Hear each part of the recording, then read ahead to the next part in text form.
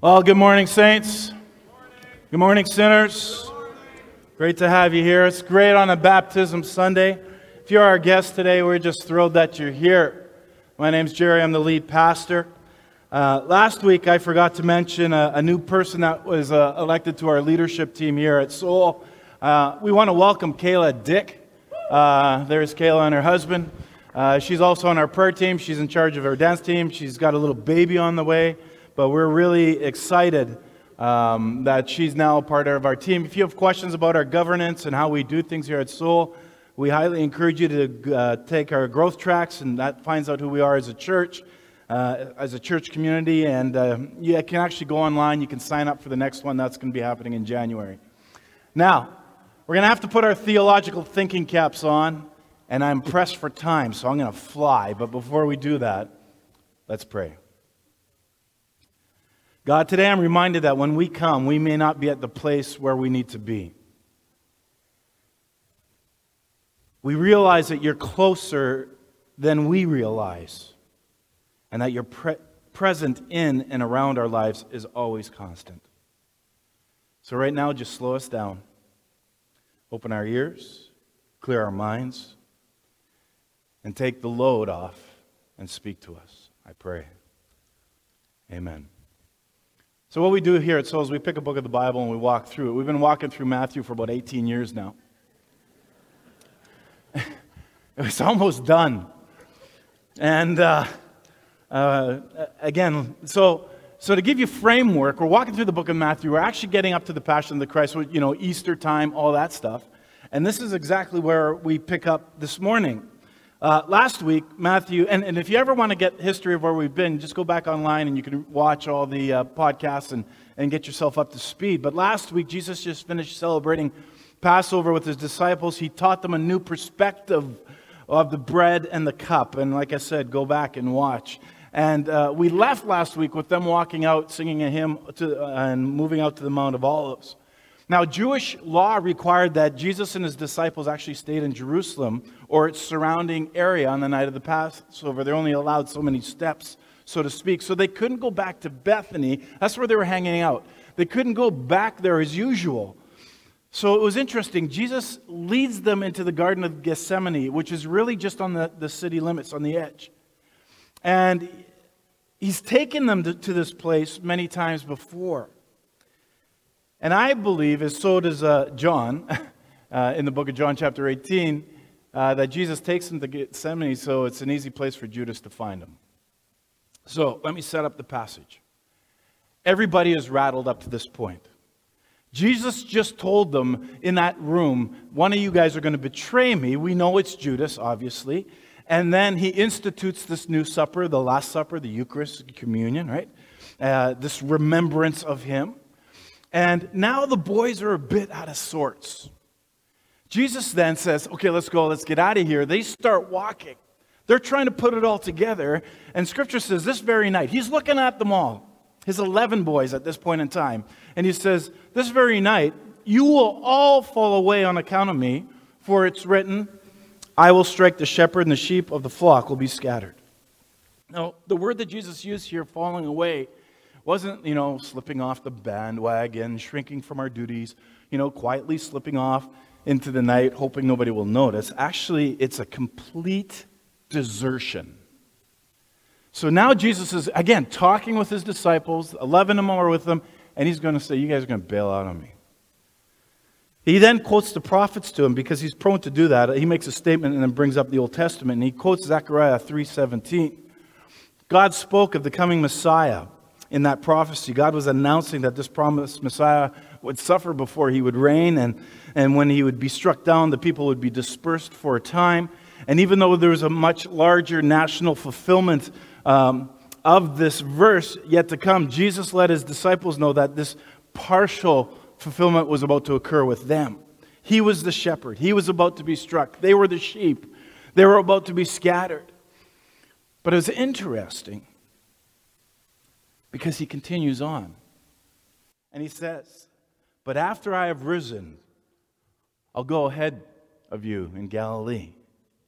So not only does he deliver a blow that gets them, just off kilter, he gives them an encouragement and a hope. I'm not convinced that many of them picked up on this because of the actions that we see, but it's interesting that he still gives them hope. And so here's Jesus. Jesus was in absolute sovereign control over all that was occurring to him. All things were occurring according to the Father's will. We see that throughout Scripture. It was his divine purpose for him. It was all happening just as Scripture promised. It was being laid out. But the disciples, especially Peter, he really didn't understand this. And so Peter replies, look at Jesus, even if everybody else falls away from you, I never will. He's adamant, not him. You know, Peter, he's big, he's bombastic. He's a bull in the china shop, so to speak. He vows to be the rock that Jesus wants him to be. He wants to be dependable. He wants to be steady. He wants to be there. He wants to be strong. Even if he has to die, he says, he makes this promise that nothing will come between him and Jesus. You know, I got this, Jesus. Don't worry. Don't worry about it. And so Peter is this leader from the get-go, but sometimes when we look in the Scriptures, we see he asked too many questions. He couldn't seem to let some things go.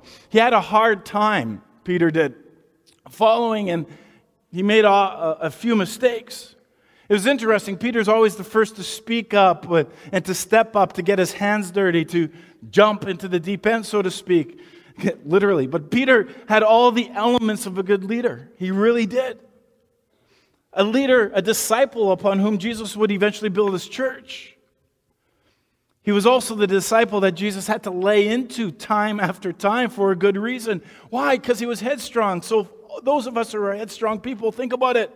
Every once in a while, we need some refining again and again from people who love us. And Jesus was very quick to give that to Peter. Peter heard Jesus hinting at this doom. He didn't realize the full implications. I'll stick with you, Jesus.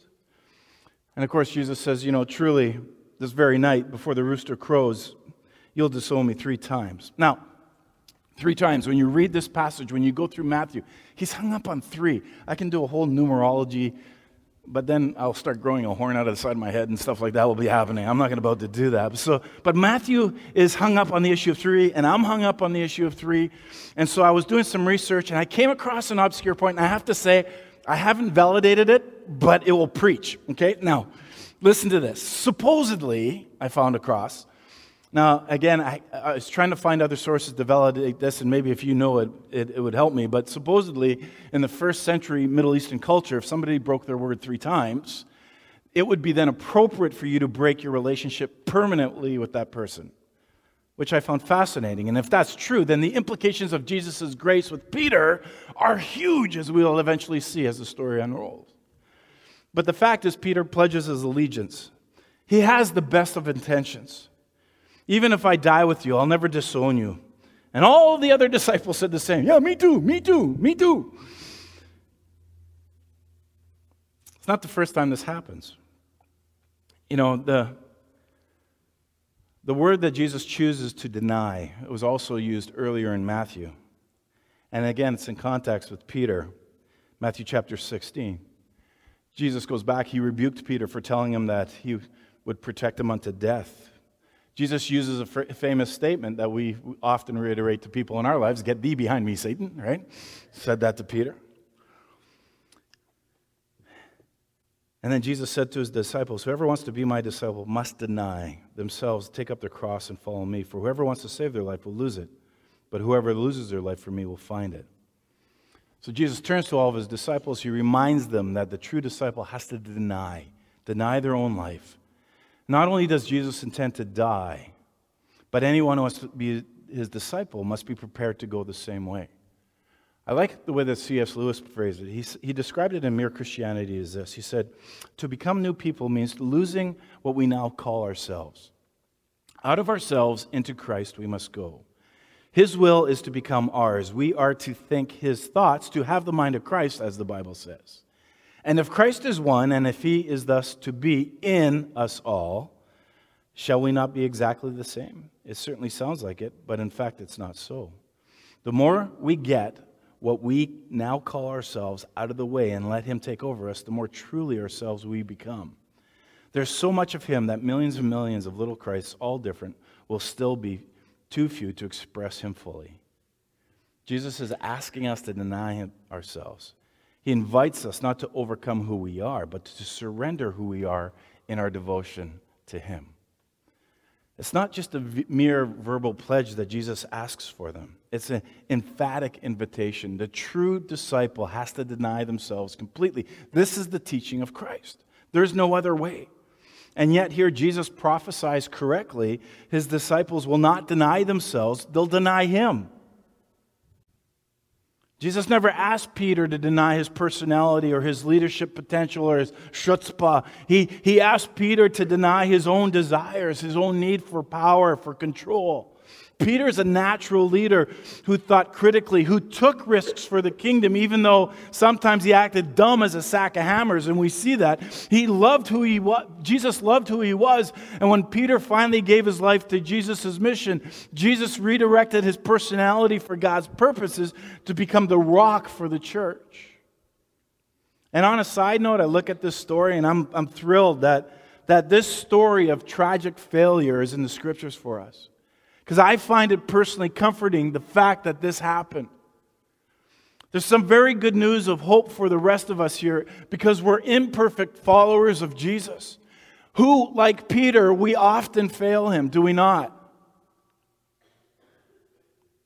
I hear coughs and crickets. I don't know about anything else. Have you ever failed Jesus? Oh, we're in church. We better not say anything. I don't know. I might get struck by lightning. Have you ever in some way denied him? It's a pretty stupid question, isn't it? Because of course you have. More times than you would like to admit. And so have I. And that's why I love this passage. Tucked away in a story of Peter's failure is the good news that in our God's kingdom, these failures don't have to be fatal. The night is late. The conversation is heavy. Jesus goes with his disciples to a place called Gethsemane. He says, sit here while I go over there and pray.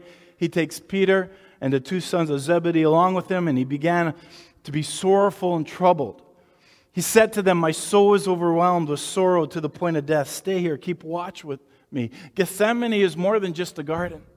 It's an olive farm with an olive press. Jesus and his disciples entered into this garden approximately around 10 to 11 p.m. Thursday night. Jesus dies on Friday at around approximately 3. So we got 12 hours, less than 12 hours before he's about to be crucified.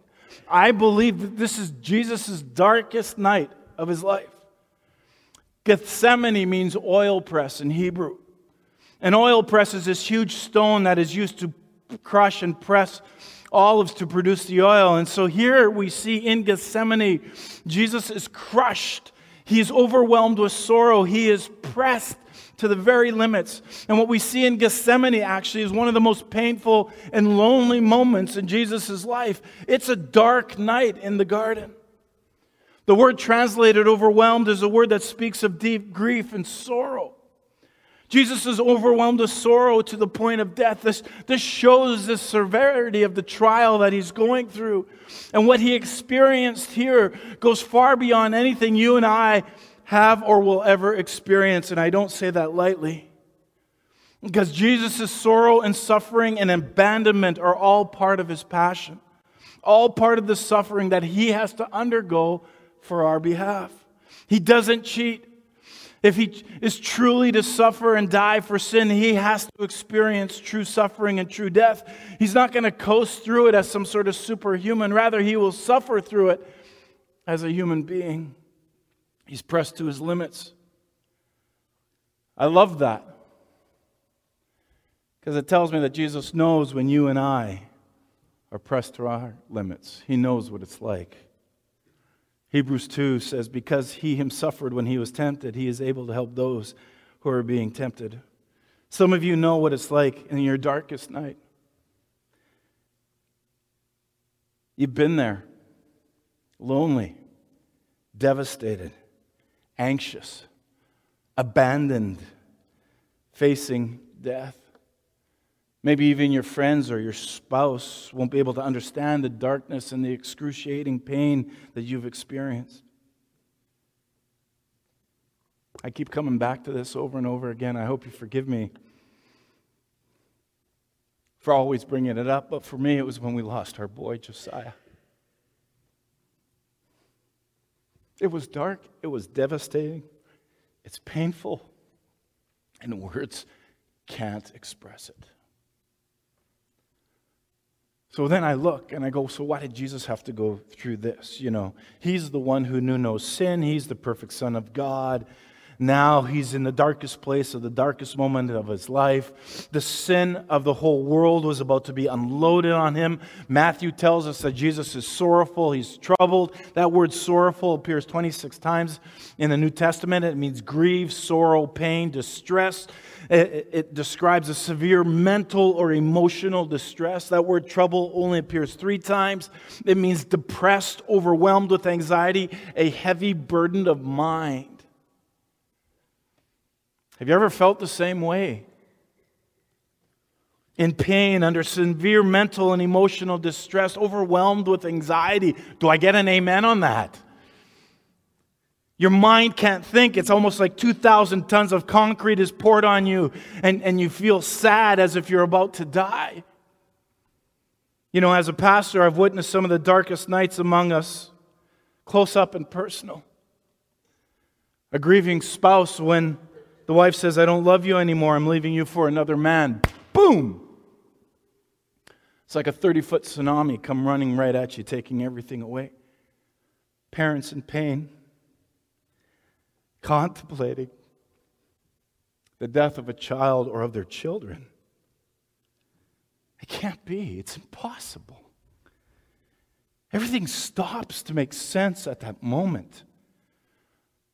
A failed business. The owner has worked so hard for it. Now it's just crumbling down despite their strongest efforts. You want to talk about sadness? Or the doctor with the cancer verdict, right? It's spread. Now you know your days ahead are hard and literally numbered. And you think you're sad. You're devastated. You're depressed. You're overwhelmed with sorrow. That's why I love this story. Because Jesus, in his darkest night in Gethsemane, was more so. God made him who knew no sin become sin for us all. He tells his closest buddies, my soul is deeply troubled to the point of death. None of us can really know the depth of Jesus' sadness at this time. The word that he uses there is the strongest word possible for sadness. The event was about to take place was the very reason why he had come to earth. It was a terrible task. He's about to be arrested. He's about to, even though he's innocent, he's about to be lied about, even though he told the truth and he was the truth. He's about to be beaten, though he came to bring peace. He's about to be hung on a cross and left to die, the punishment of a murderer, although he came to bring life. But worse than anything any man could do, God would turn away from him. Why? Because he took the sins of the world on. This was almost more than Jesus could bear. His heart ached at the thought of being without his Father for even a moment. Matthew records that Jesus asked Peter, James, and John to watch for him. Watch means to give strict attention, to be cautious, active, keep your eyes out. Open. Jesus knew armed soldiers were on the way to arrest him. He asked his friends to be lookouts so that he could focus on prayer and nothing more. The Bible says that he went a little further beyond the 3 and he threw himself down on the ground and he began to pray, and his prayer was a simple expression of his grief and of his submission to the Father's will. And I wonder if those 3 overheard any of his groanings, because the prayer must have been so intense. He was in agony, in great momentary anxiety, and I believe fear. That cup of which Jesus spoke is the cup of God's wrath of judgment on the wicked. You can hear the heart of Jesus as he prays to his heavenly Father, as he agonized over his situation. The weight of the sin of the entire world was about to come crashing down on the only sinless person who has ever walked the earth. And the wrath of God was something that Jesus had never experienced before. Jesus, who is fully God and yet is also fully human. And God was certainly able to keep Jesus from suffering on the cross if he wanted. He could have spoken one word. Jesus would have been taken right out of the garden, seated beside his Father in heaven. But God wasn't willing for Jesus to avoid the cross. If Jesus had not given his life on the cross, our sins would not be forgiven. We would be separated. We'd be punished for our sins. We'd face eternity in hell, separated from God. Now, God is going to make Jesus sin for us all. He would stand condemned in our place. He would suffer and die as our substitute. That's what this good news is all about. Go figure. The wrath of God would be poured out on him. He would be separated from the Father. And that's why it's so dreadful for Jesus. He prayed and he prayed and he prayed that this cup be removed from him. But then he also said, "Yet not as I will, but as you will." I believe without question Jesus prayed respectfully and honestly. And I think that that's probably one of the most difficult prayers to pray. Being honest with God with how you feel. Acknowledging that God is good and he would listen to your cries is another thing. Yet at the same time, being completely submissive and obedient to God, that his will be done. Which leads me to believe that prayer does not change God. Prayer changes us to the will of God. God is both good and sovereign. He is both loving and wise. And when you pray during your darkest nights, be honest with how you feel, because it's okay that you're devastated. It's okay that you're sad. It's okay that you're depressed. It's okay that you're overwhelmed with anxiety. Tell God about it in your prayer. We read Jesus returning to his faithful disciples, right? Who just insisted, "We're not going to leave you, Jesus," but they're out like rocks. And I don't think we need to be too hard on them, because in the first place, they couldn't keep their eyes open. But Luke tells us in the corresponding passages that they're exhausted from grief. Of course, there's an emotional roller coaster going on here. Jesus looks at them and says, "Hey, can't you just stay awake for my benefit? Not just for my benefit, but for your benefit. Pray that you don't fall into temptation." And it's interesting because these guys couldn't even pray for themselves. And they did fall into temptation. And of course, Jesus uses a familiar phrase, "Well, the spirit is willing, but the flesh is weak." I'm sure they wanted to stay awake, but they obviously couldn't. I've seen it myself in church. I've done it myself in church. You know the nod, right? Yeah, you're not agreeing with the pastor. I know you're sleeping. Jesus leaves them and he goes back and he prays again. He prays the same prayer only to return to find his disciples asleep once again. This time he let them sleep. He returned again, once again. And I find it somewhat interesting to note that Jesus prayed how many times? 3 times. And he remained true to his calling. The disciples didn't watch and pray. And so Peter and the boys fail what? Again. How many times? 3 times. Now again, I don't know whether for certain Matthew intends for us to make much of the number 3 or not, but it seems worthy of note. The last time Jesus returns, he wakes up the boys and he says, "Listen, the hour of my betrayal is at hand." And he gets them to their feet and he says, "My betrayer is coming, the time has come." And what I see emphasized in this scene in Gethsemane is the frailty and failures of the disciples as a backdrop to the faithfulness of Jesus. They assured Jesus that we won't abandon you, but they couldn't even stay awake with him in his most difficult hour. Jesus assured them that he would die as the Passover lamb, bringing about the new covenant, and he remained faithful to his calling, even when his disciples are weak and failing. And the fact of the matter is, again, I come back, I'm thrilled about the story because we are all stumbling disciples learning to lean on God's grace. The disciples abandoned Jesus, but Jesus didn't abandon them. Isn't that something to hold on to? Jesus died for sleeping disciples like you and me who fail him repeatedly. Notice his sorrow. Notice that he prays, "Not my will, but your will." This passage of Scripture is the closest where Jesus will ever come to say, "Don't lead me to the cross. I don't want to do this." Notice in his prayers, he says, "If there's any other way for me to not do this, Yet not as I will, but as you. He went a second time, again prayed, My Father, if it's not possible for this cup to be taken away unless I drink it, may your will be done. The requests are a little bit different. Very subtle. There's a difference in the way that he phrases his prayer. But yet we notice that Jesus has come to this point of acceptance in his prayer. Accepting God's will in this matter. You know, the first prayer, if it's possible, take it away. Second prayer, if it's not possible, may your will be done. Jesus knows there's no way of removing the cup of God's judgment or wrath of sin against him unless he drinks it, unless he goes through with it. And so, through prayer, he comes to a resolution. Basically, he's saying, if there's no other way to save mankind except for my going to the cross, then may your will be done. Lead me to the cross. Notice that Jesus' prayer did not change the outcome. It changed Jesus.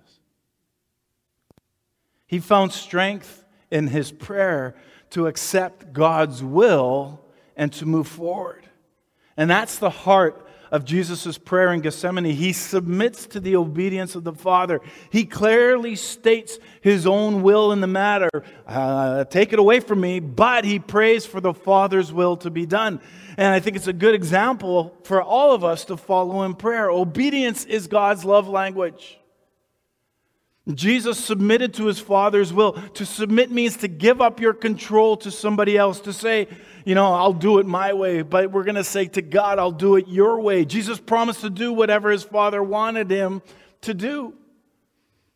And he set aside what would seem to be good, which was actually not dying on the cross, seems pretty good, rather for God's plan, which was far better. And you notice that Jesus didn't stop praying until he came to a place of peace in God's will. So when do you and I stop praying? Maybe not until we've actually overcome something. Not until you've come to the place of trusting God and his will in the matter. Maybe we give up too easily in our prayers. You ever thought of that? Maybe we need to learn to start praying through. Maybe we need to go back to the story and see what was going on here. Because what does all this mean for us today? This is a tough passage of Scripture. It really is. How do you walk away from this passage of Scripture and apply it to our lives? I have to think that we need to start with the fact that we need the person of Jesus as central in our life and in our thinking. And we're constantly reminded of the cross of Christ in the core of our being. It's always there. The cross always reminds us of Jesus' sacrifice. The cross calls us and challenges us to follow Jesus. Without the cross, there's no point on being a church. So then, what's the role of prayer? Is it a willingness to surrender and to say to God, your will be done?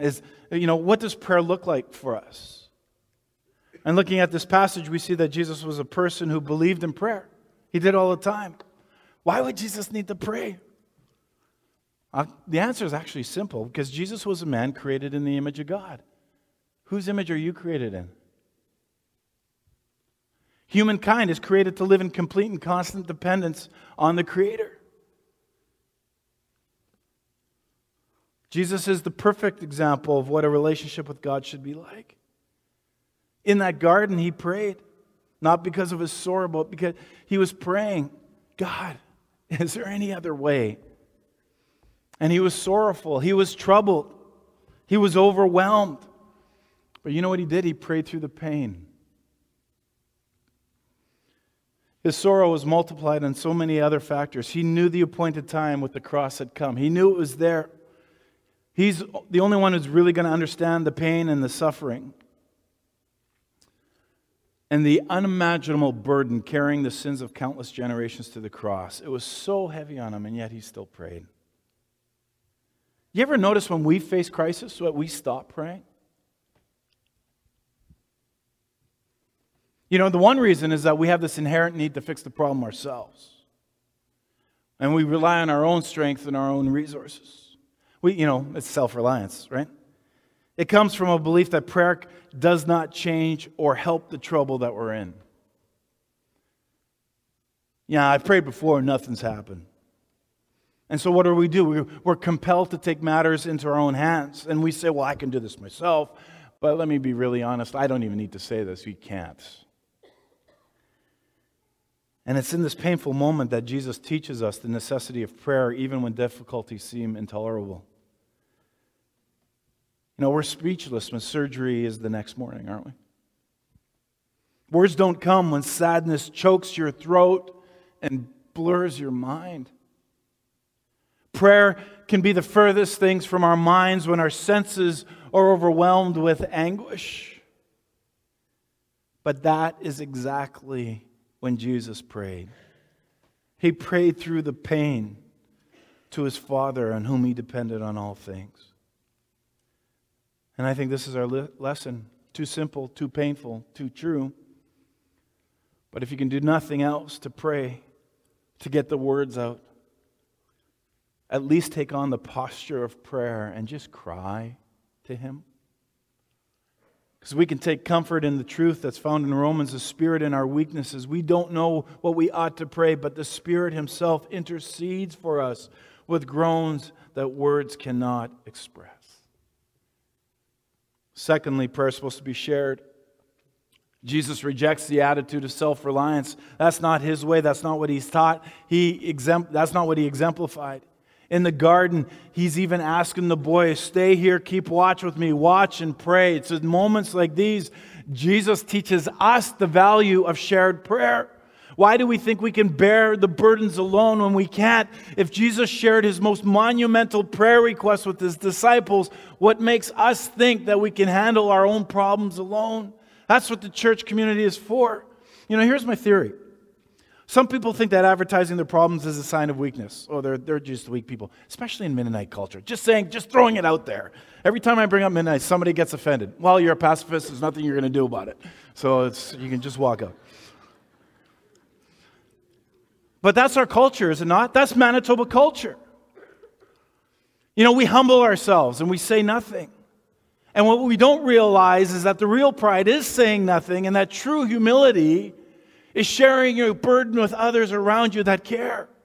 True humility admits that we can't tackle these troubles and problems alone. And I think that while all Christians struggle with pride, I get that, Manitobans are notorious for sucking it up. We got to suck it up and not reveal any weakness. And that's just not the way the church should be. Praying for each other is what the church relationships are all about. I will never forget being with one of our members filled with cancer. Time was at the end. He calls the guys from the church to come in. My dad was still alive at the time. And we sit with him. His name was Jerry. And I remember sitting in his living room. And he goes, guys, I just need you to pray. He's weak.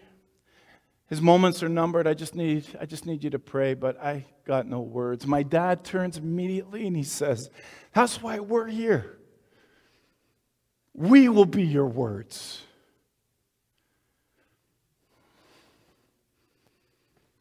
We act sometimes like we possess a locked box of secrets, and we're too afraid to share our secrets to a community.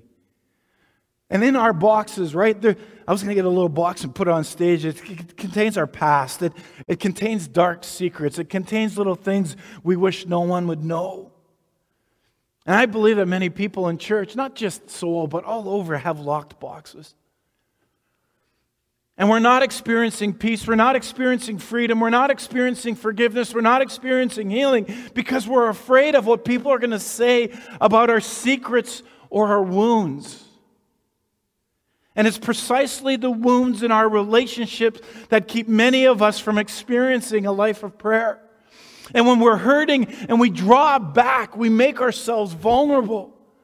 We've been burnt before and we don't trust anybody with our burdens. And so we lock it away and perhaps we pray, but no one intercedes because nobody has no idea what's going on in us. And what we don't realize is that those words, when accepted, become positive realities, showing us exactly where we need God's help in our lives.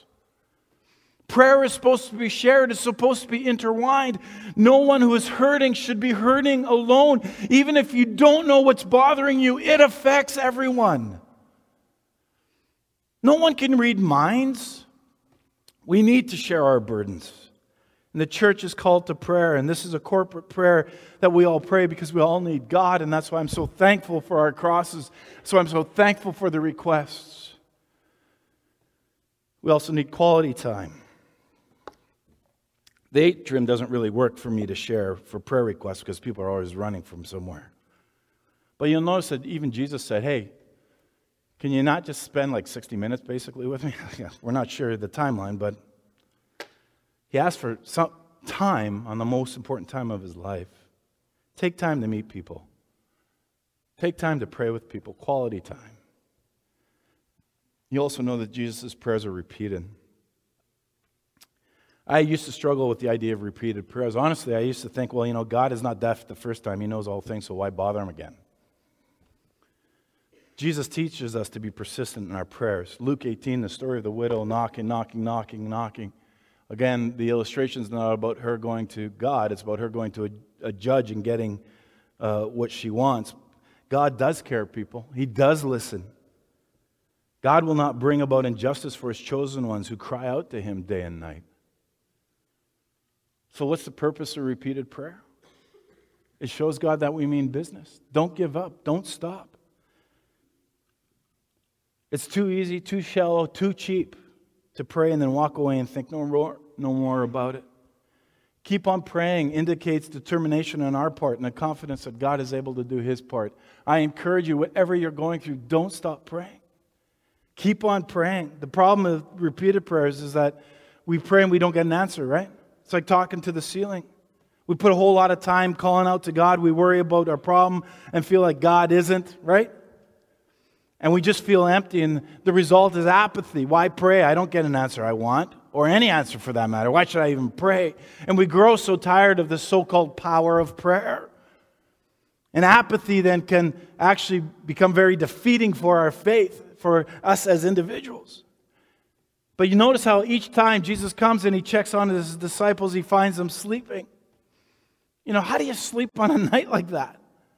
But they're not aware of the battle that's taking place. These men were not spiritually in tune with the issues and dangers Jesus was facing. It wasn't that they didn't care. They just didn't know what to care or to how to care. And so what if your prayers go unanswered? There's no verse to quote on this point. But I notice that God doesn't answer Jesus' repeated prayer. Do you see that? So what do you do when God says nothing at all? When he's silent? And I think it's here we learn about the mystery of unanswered prayer. Jesus repeatedly says, take this cup away. And he ends it with, thy will be done. And I think that that's the hardest thing to say is thy will be done. It's hard because we want our will to be done. We want our prayers answered in a way in our timing, right? And if they're not, we wonder, well, what's wrong with our faith? And some will say that God does not answer Jesus. Well, okay. The writer of Hebrews says otherwise. During the days of Jesus' life on earth, he offered up prayers and petitions with fervent cries and tears to the one who could save him from death. And he was heard because of his reverent submission.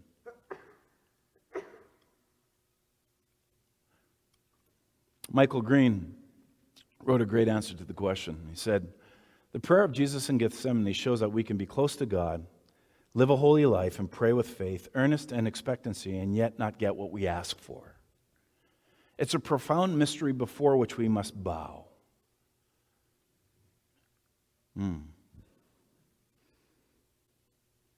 Which means acknowledging, God, your will be done, even if I don't get it. We don't know the mind of God. We don't know his plans. We don't know how he's going to work out our present troubles for his glory. All we can say in faith is your will be done. And remember, we live in a broken world.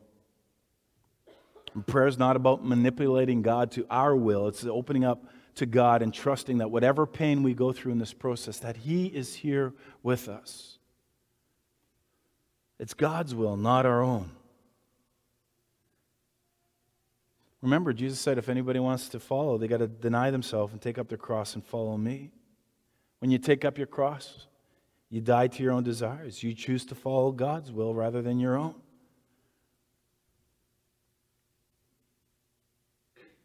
Jesus grew more accepting of God's will through prayer, and you can too. But only if you're seeking God's will and not your own. Prayer does not always change the outcome. but prayer will always change you. Which is more important to you? Because it actually depends on whether or not you're praying for your will or for God's will to be done. The band can come up.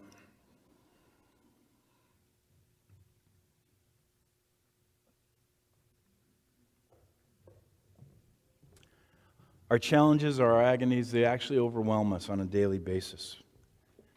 And many times we all feel alone. But rest assured, God is there. He's always there. He's not hiding. He's not gone astray. He's not become unwilling. And God is at work, and His work is always good. When Jesus left Gethsemane, the challenge of the future was still there. The agony of the cross was still ahead of him. Easter was about to come, as we know it.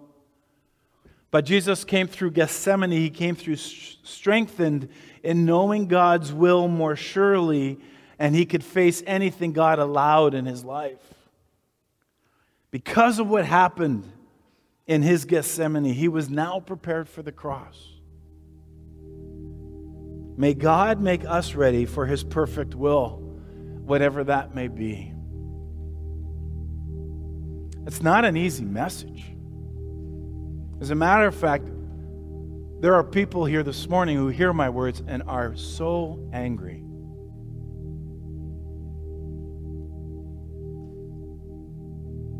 I can't help you with your anger. I can only direct you to the healer. Becky Tarabassi, she wrote a book and it says, "Let Prayer Change Your Life." This is what she said. After praying for 1 hour every day, my perspective of prayer changed. I learned that prayer is not a monologue to a deaf God, but a conversation with a God who hears prayer. Prayer is not helping God with an answer, it's asking God to help. It's not telling God what to do, it's telling Him my needs. It isn't so much for the disciplined as for the undisciplined. Prayer is not necessarily meant to be an easy joyride, but definitely it's a spiritual discipline that produces joy. Prayer is not just coming to Jesus, it's letting Jesus come into me. Prayer is not only for the educated seminary scholar, it's for anyone who will practice, persevere, and plan to pray. It's not a substitute for time in the Bible. It will lead to the Bible. Prayer is not for the impatient, but for the one who waits. Prayer is not a place to boast, but a place to confess.